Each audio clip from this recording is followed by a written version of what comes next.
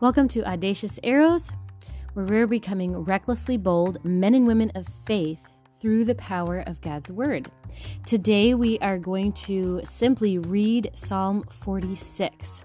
I would encourage you, if you're listening to this podcast, later in the day, get your Bible open and read Psalm 46 for yourself. Or better yet, you can open it up right now and follow along with me. This is Psalm 46.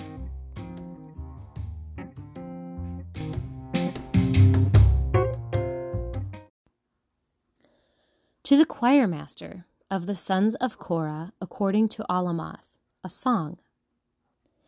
God is our refuge and strength, a very present help in trouble.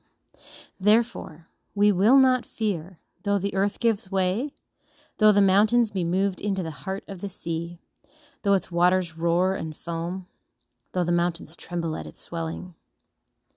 Selah. There is a river whose streams make glad the city of God, the holy habitation of the Most High. God is in the midst of her. She shall not be moved. God will help her when morning dawns.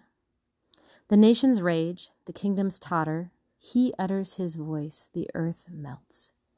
The Lord of hosts is with us. The God of Jacob is our fortress. Selah.